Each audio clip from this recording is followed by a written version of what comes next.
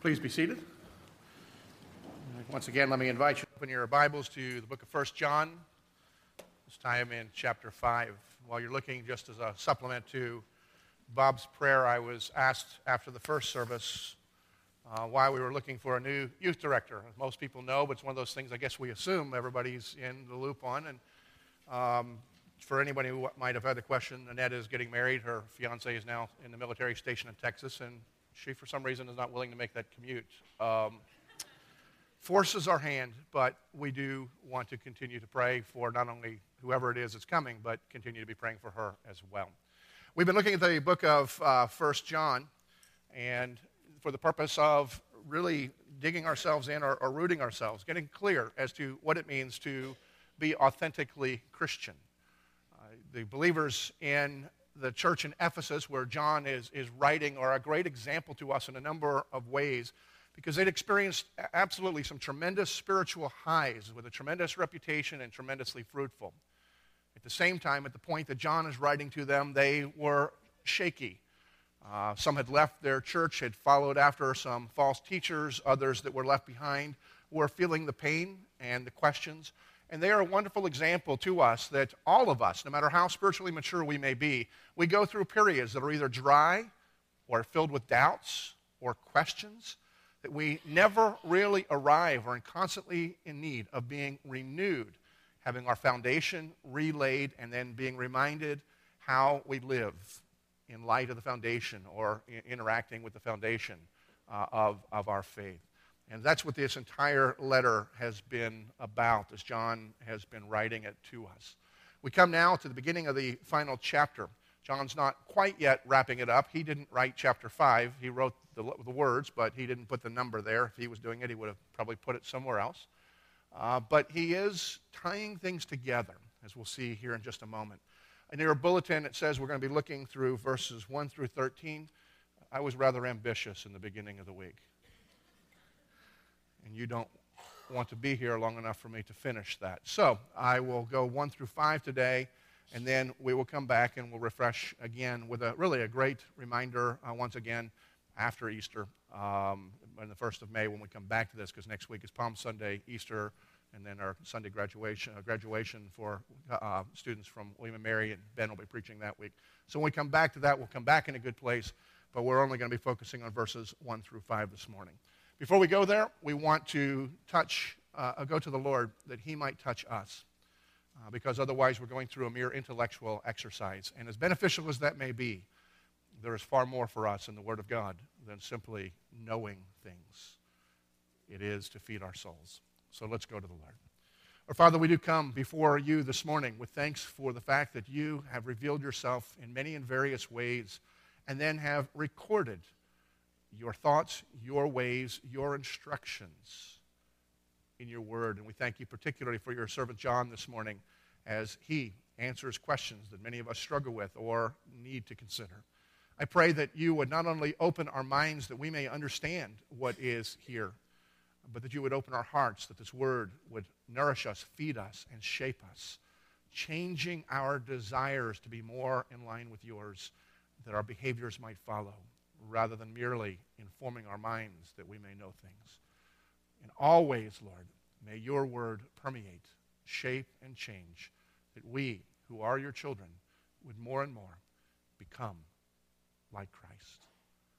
This we pray to you, knowing that you have begun that work, and by the power and the grace of your Holy Spirit, you are at work and will continue to be at work in us.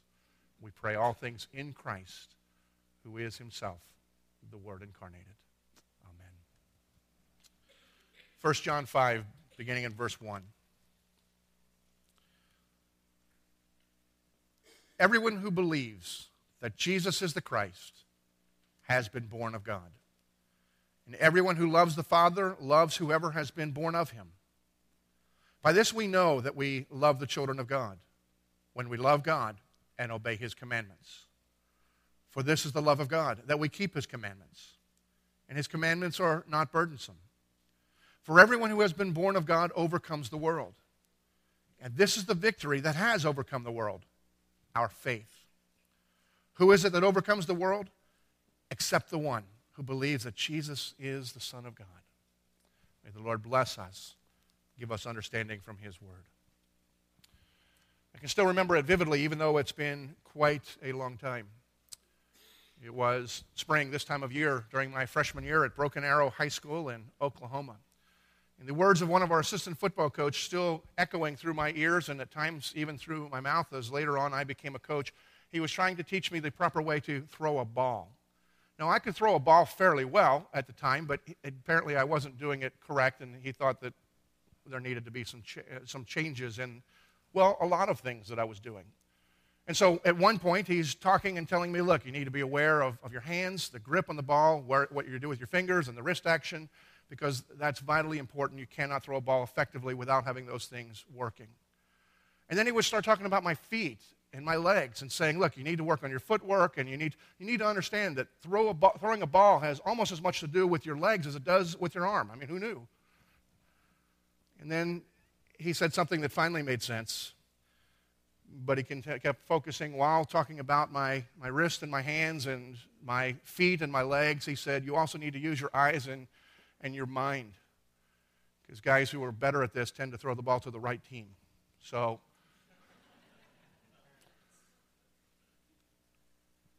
what does any of this have to do with anything? I'm guessing most of you didn't come here this morning to hear how to throw a ball. Most of you probably couldn't care less one way or the other.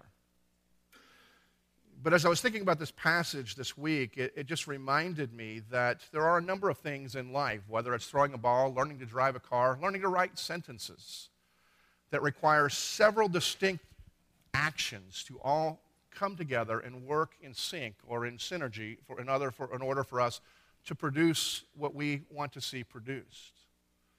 And here as John is winding down in this letter, John is showing us that there is a spiritual synergy as well, at least in those who are healthy and growing in their spiritual life.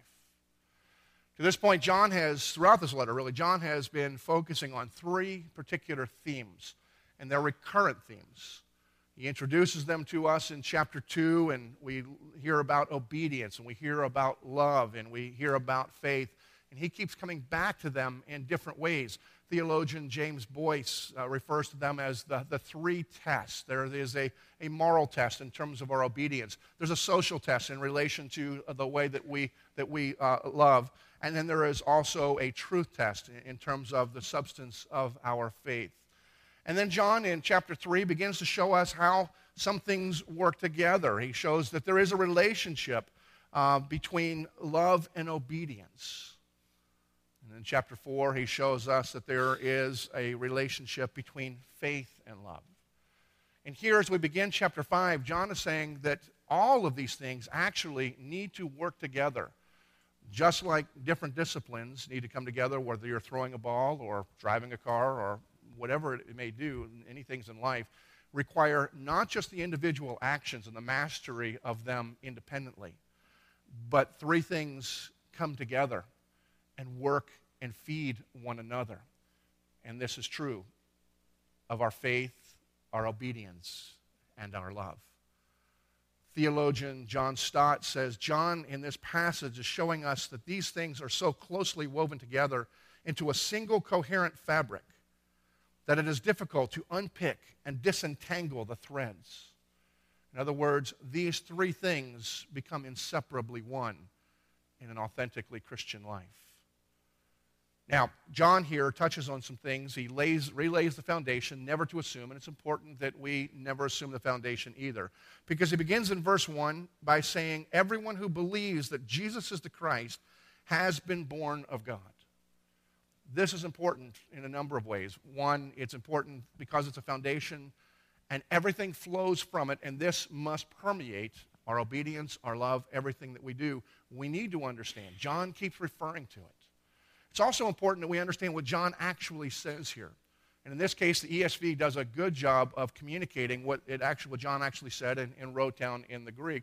Some other popular translations, as good as they may be, the way that they translate it brings a little confusion, and that would be true of both the NIV and the King James Version.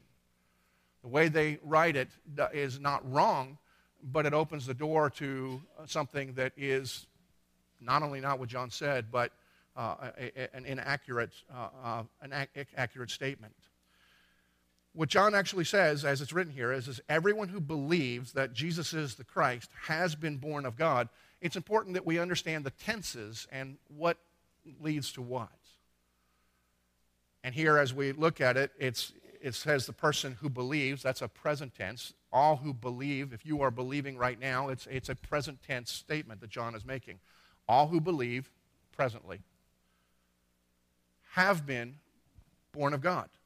That's, in the Greek, is called a perfect tense, which means it's something that happened in the past, but it is continuing even now. It's perfected. So, and again, I know most people get bored, and we're not having long Greek lessons today. You're better off than the 8 o'clock service, 8:30 service, because they had to learn Greek before 9 o'clock in the morning. But nevertheless, it is significant because when you combine the tenses, you realize that it is God who takes the initiative. It is God whose power is at work. The other translations tell us that everyone who believes is born of God, and while that is a true statement, it may lead people to assume that it is in our believing that we become born again. What John says, what God says, what all of Scripture says, is that God is the initiator of our salvation. He loved us. He made us born of Him and enabled us, having been born of Him, to believe. It is His gift. And to understand it that way realizes that it's not a prize that we have earned, but a gift that we have given from a God who loves us more than we understand. And John makes sure that before he moves on and wraps things together, that we don't forget that we don't eliminate that we don't even just assume that assume that other things are important. That foundation is something to be pondered and remembered and proclaimed.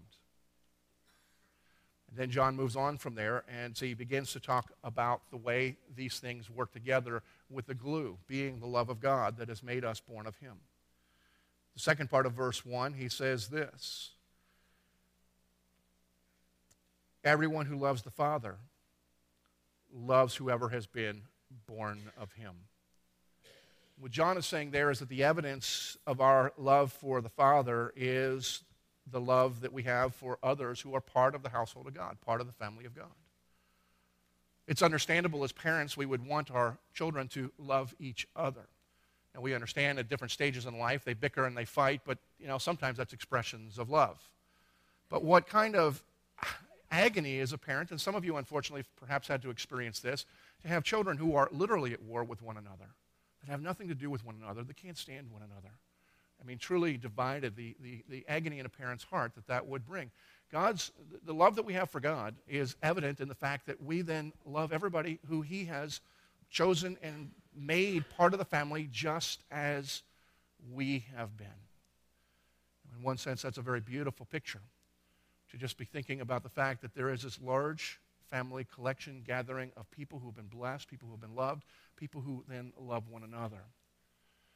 But on another part, it's a troubling picture, at least into my mind, that this is the evidence that we love the Father is whether we love other people who are part of the family of God.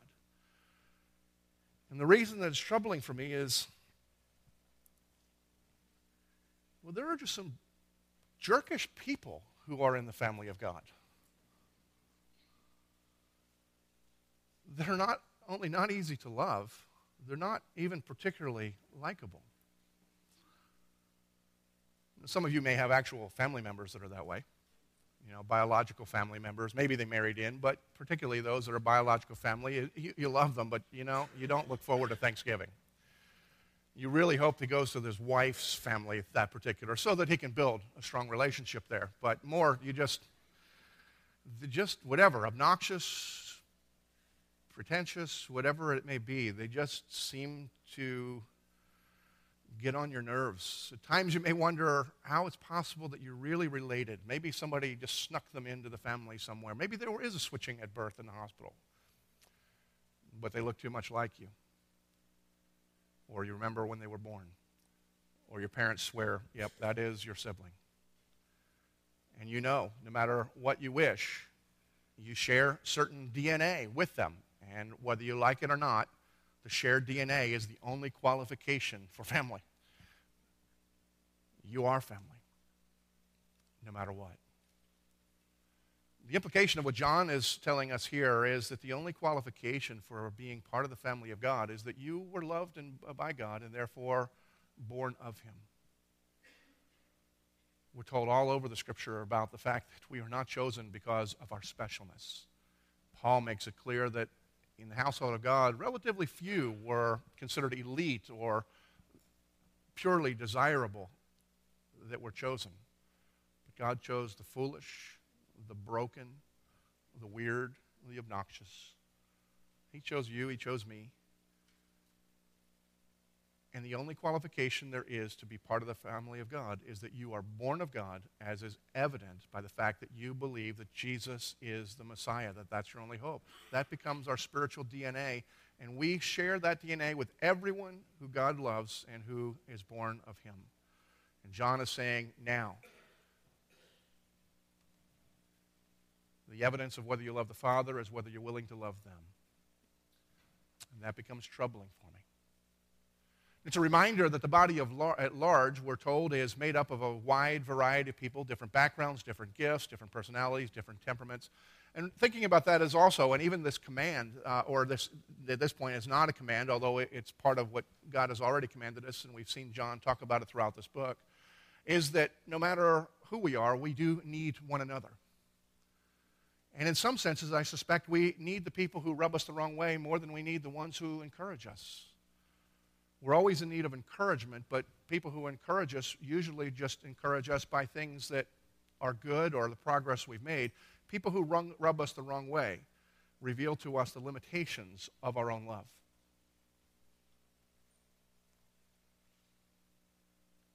Which drives us to the cross, where we're reminded that Christ loved fully by laying his life down.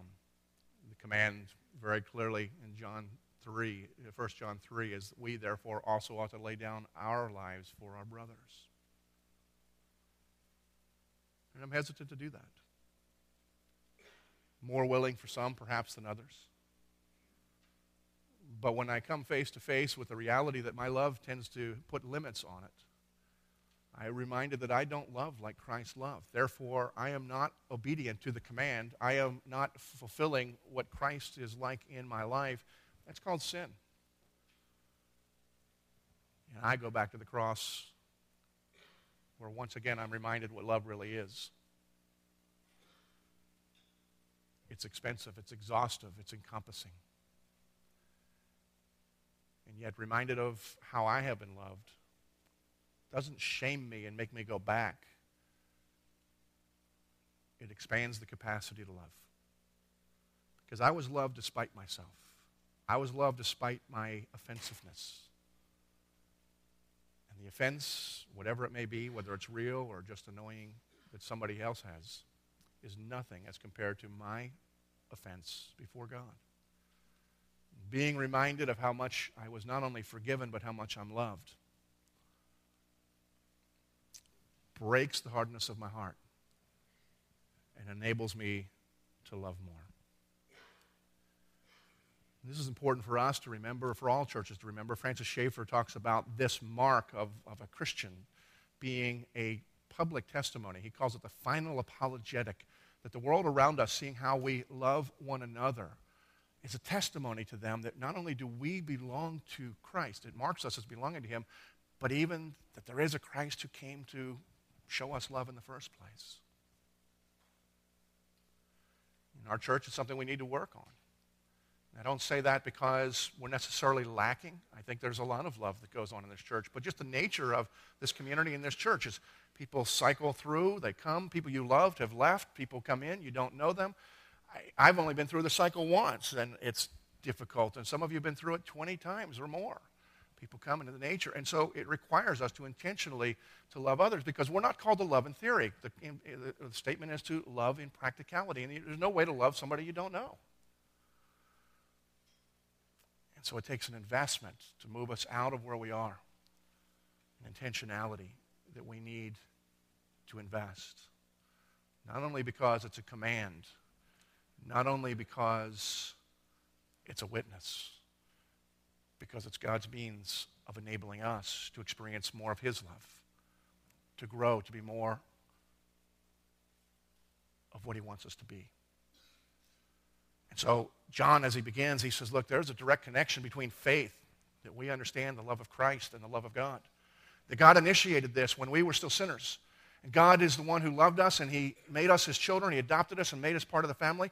And now that you know what the qualification is for part of the family, all of those are part of the truth test, part of the knowledge. This is part of your faith, that you also, in obedience, go in love. Those three things are connected, interconnected, and all three are working together. It reminds us then that John also then tells us, thirdly, that reminds us that love for God is expressed through obedience. We see that in verses 2 and 3. Verse 3 in particular. For this is the love of God, that we keep his commandments. Jesus said the same thing. When we are amazed at how much he's done for us, and we want to say, somehow repay him, show him what we think, he says, if you love me, just keep my commands. When we do that, we also realize that the commands he's given are gifts to us for our betterment, for not just for our betterment and moral improvement, but just to bless us, to free us, to give us joy.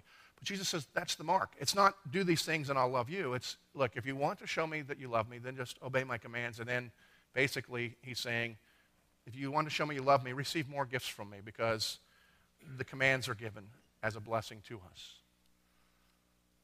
But I also find it interesting is that John anticipates people like me, probably people like you, in the mindset. There's part of me that says, okay, now I know. And then I start thinking, well, what are the implications of this? I mean, just obey my commands. And is this kind of like a black hole that I'll never return out of? I go in, I don't know how deep, I don't know how far, I don't even know where I'm going. And so the idea seems good at first, but then there's apprehension. And John, as he's still talking about the love of God demonstrated through obedience, he says, and God's commands are not burdensome. He knows our hearts very well. He's already alleviating any hesitancy that we might have in saying and committing to being obedient to him. We ask ourselves first, what are the commandments? What is it that God commands? And John's been pretty thorough in this particular letter to say, look, it's not even burdensome to know. Love God and love your neighbor. All of the law is summed up in love. It's not burdensome to know, and in one sense, when you consider world religions, it's not particularly burdensome. I mean, think what others have to do. It's not like we have to go regularly on some journey to Colorado Springs or Atlanta or wherever headquarters might be. We're not required to turn and face a particular direction 5-7 times a day. We're not required to make a pilgrimage to bathe in the river Ganges for our sins to be washed away. We're not even required to go to the river James and have our sins washed away. Although I wonder how clean we'd be, but that's a whole other issue. I mean, when you consider the burden that most people have in terms of religion, ours is believe that you are loved and love in response. It's not a particularly burdensome thing that we have placed upon our shoulders. Perhaps it's not burdensome in comparison to the benefits. Periodically, A&E will run a series showing the competition that some engage in to become Navy SEALs. Just the physical, the mental, the emotional requirements are extreme. You may watch it and wonder why any of you would want to do that, or anyone would want to do that. I watch it occasionally thinking back to when I was physically fit as to whether I would be able to pass it, and I suspect I could have passed all the physical requirements, but it's the mental, the emotional, and other things that I'd rather just not think about. So why would anybody do this? And yet you have hundreds and hundreds of guys that are continually trying to find their place into this elite fraternity. And those who do make it inevitably seem to say, it was worth every sacrifice I made. Why? because they were part of an elite fraternity. I think it's important that we not talk about the body of Christ as being an elite fraternity, because the connotation there is there's something special or something better. But I don't know what you would call it. That's an elite fraternity, but we are the family of the living and true God. It's not exclusive in the sense that you have to be great to become part of it, but it's a pretty awesome thing regardless. And so whatever sacrifices that seems to be made pales in comparison to being part of that family. Maybe it's that John is very cognizant that it's not burdensome simply because of love itself. I mean, think about the different loves that you have in your own life, whether it's parent for child or child for parents. Think back to your courtship or engagement or your marriage.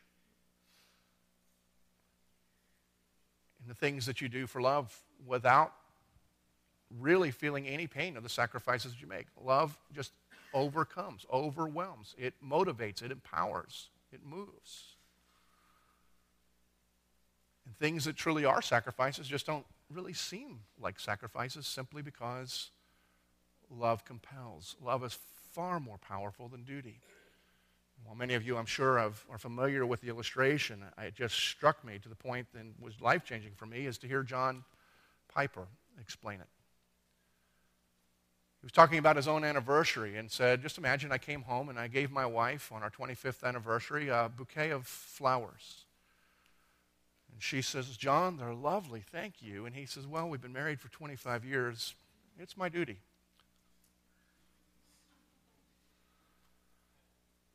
Not only is there now a burden that he has to carry,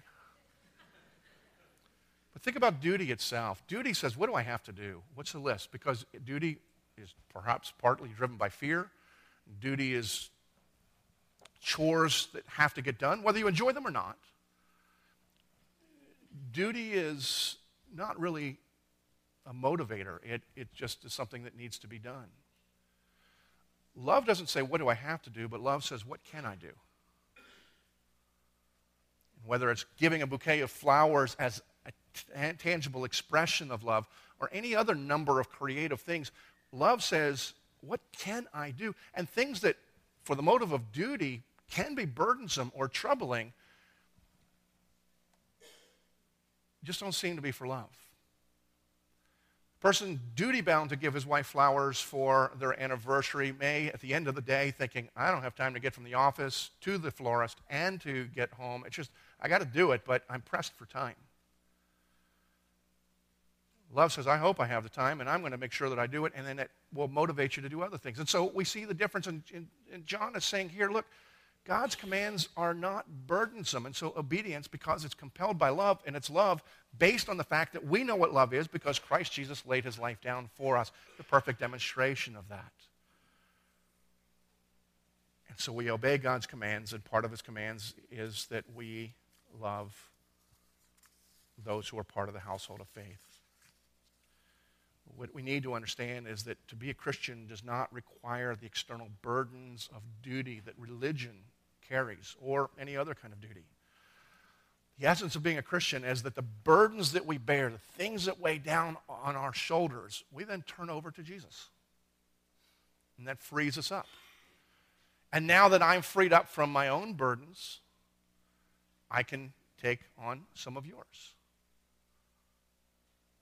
so that I can take those also to Jesus. It's not that we don't experience difficulties, hardships, burdens in this life. We do. But the answer is not in duty and performance. The answer is taking them to Christ, realizing that the overarching issue has already been resolved. That he who loves us, who's involved with our lives, takes everything upon himself and frees us that we may love. And maybe the final reason that it's not burdensome to obey God's command to love is because we are born of him, and all who are born of him have the Holy Spirit who dwells within us, who enables us to keep a command that we couldn't possibly keep prior.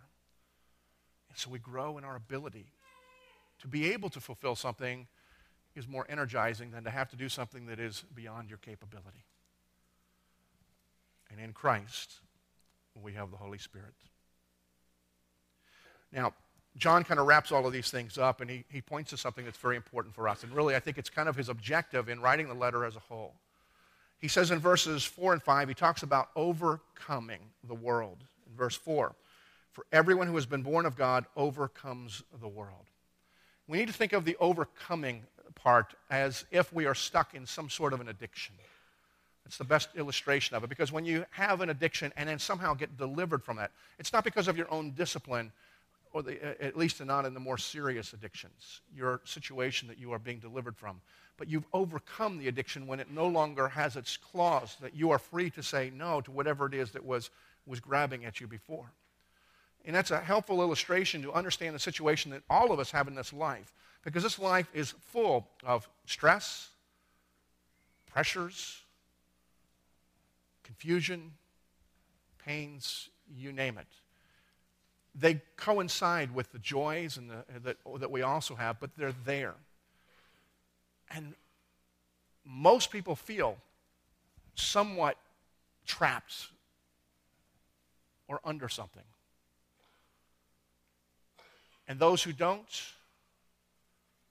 are kidding themselves, because we are told that all of us are in bondage to sin. That's the condition that we're born in, and alienated from God, and can't make that relationship right. And that's the biggest problem we have, whether that's the forefront of our mind or not. John, this is not the first time he talks about the idea of overcoming. He also talked about it in association with the false teachers. I didn't really touch on it much that day, but it's an important concept, obviously, because he brings it back up again. And I guess what I should also say is I understand why people run to some of the false teachers. Because almost every one of the false teachers is dealing with the pressures that we deal with now. How to have your better life now. How to overcome this. How to become more comfortable. How to just take ease. And we all want to be out from the pressures and the pains that we experience in this life. And if somebody can give you good advice on how to do that, it's understandable why we would go there. The problem with the false teachers is not that everything they say is necessarily wrong. A lot of them have a lot of good things to say.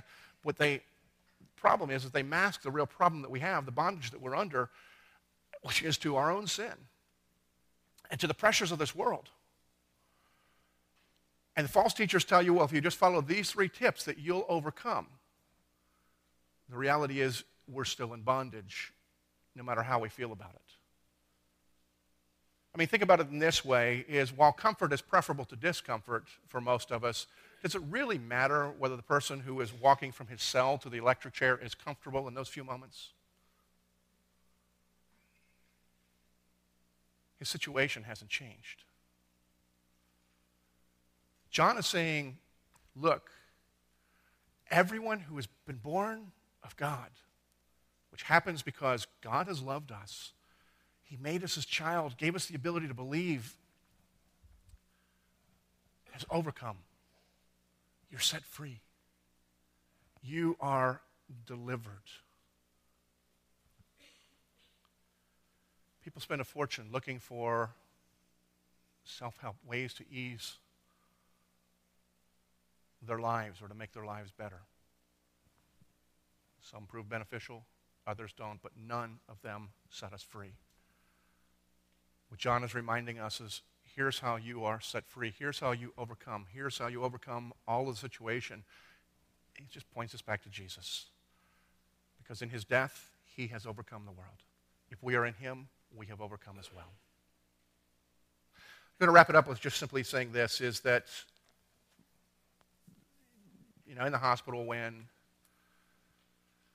a baby is born, one of the first things that is done is a test, the APGAR test. And each child is given an APGAR score, which basically looks at different aspects of the child, just as simple as appearance, or a couple of vital signs that are indicators of whether the biological systems are working properly. And so a good score indicates essentially a healthy child, and a low score says we have things we need to work on so that the child can be healthy. In a very real sense, in these words, John has given us a spiritual APGAR test, because he's saying, look, it's not just a matter of knowing the individual things, but we need to test, we need to ask ourselves, we need to evaluate whether the systems are working in our life And it's how is love, obedience, and faith, how are they all working together to feed one another, to strengthen you, that what you know is leading you to love and leading you to obey. Obedience is driving you to love, and loving you is driving you back to the cross so that you understand how much you are loved, so that you are empowered to go again. It is a system that's not simply, okay, I know stuff, I do stuff, I'm okay. We evaluate how is our faith compelling us to love, and love to obedience, obedience to love, and then back. And how does that work? John is giving us and saying, look, now that you know what the individual components are, let's put them together. That is a healthy Christian life. When you have a high spiritual APGAR test, you're experiencing authentic Christianity. When you have a low spiritual APGAR test, we don't chuck you any more than we chuck a baby. We deal with the issue, which drives us back to Christ because there's something lacking, either in reality of our knowledge, we just don't have the comprehension, or we are not somehow getting the reality of our faith to fuel our obedience and our ability to love. And I would just challenge us all to encourage one another, take regular inventory as to whether all systems are working together. To encourage those who are finding themselves low scores in certain areas so that they might find strength, and to celebrate and rejoice with those whose systems are going, because it's not a matter at that point of, oh, we might puff them up, they'll become too proud. How do you become proud of recognizing that you are totally dependent and the only thing that you have going for you is that you are loved by God? That's the only basis. But as we see that at work through us individually and then corporately, we experience the health that is in line with the way that we are designed. God wants this for us, which is why he's revealed it in his word. He calls us to faith and repentance, which go together. He calls us to experience his love. Let me pray. Father, we do thank you for what you have given to us and provided for us, and this word, and ultimately in Christ, in whom we live and breathe and have our very being, in whom we've been set free. I pray, Lord, that we would consider these different aspects of our lives and how they work together, that we, as John, would see them not as individuals, but components of a whole to make us whole. Lord, bless us that we may bless you and reveal to us our constant dependence upon you, that more and more we may know how great your love is. We pray this in the name of Jesus. Amen.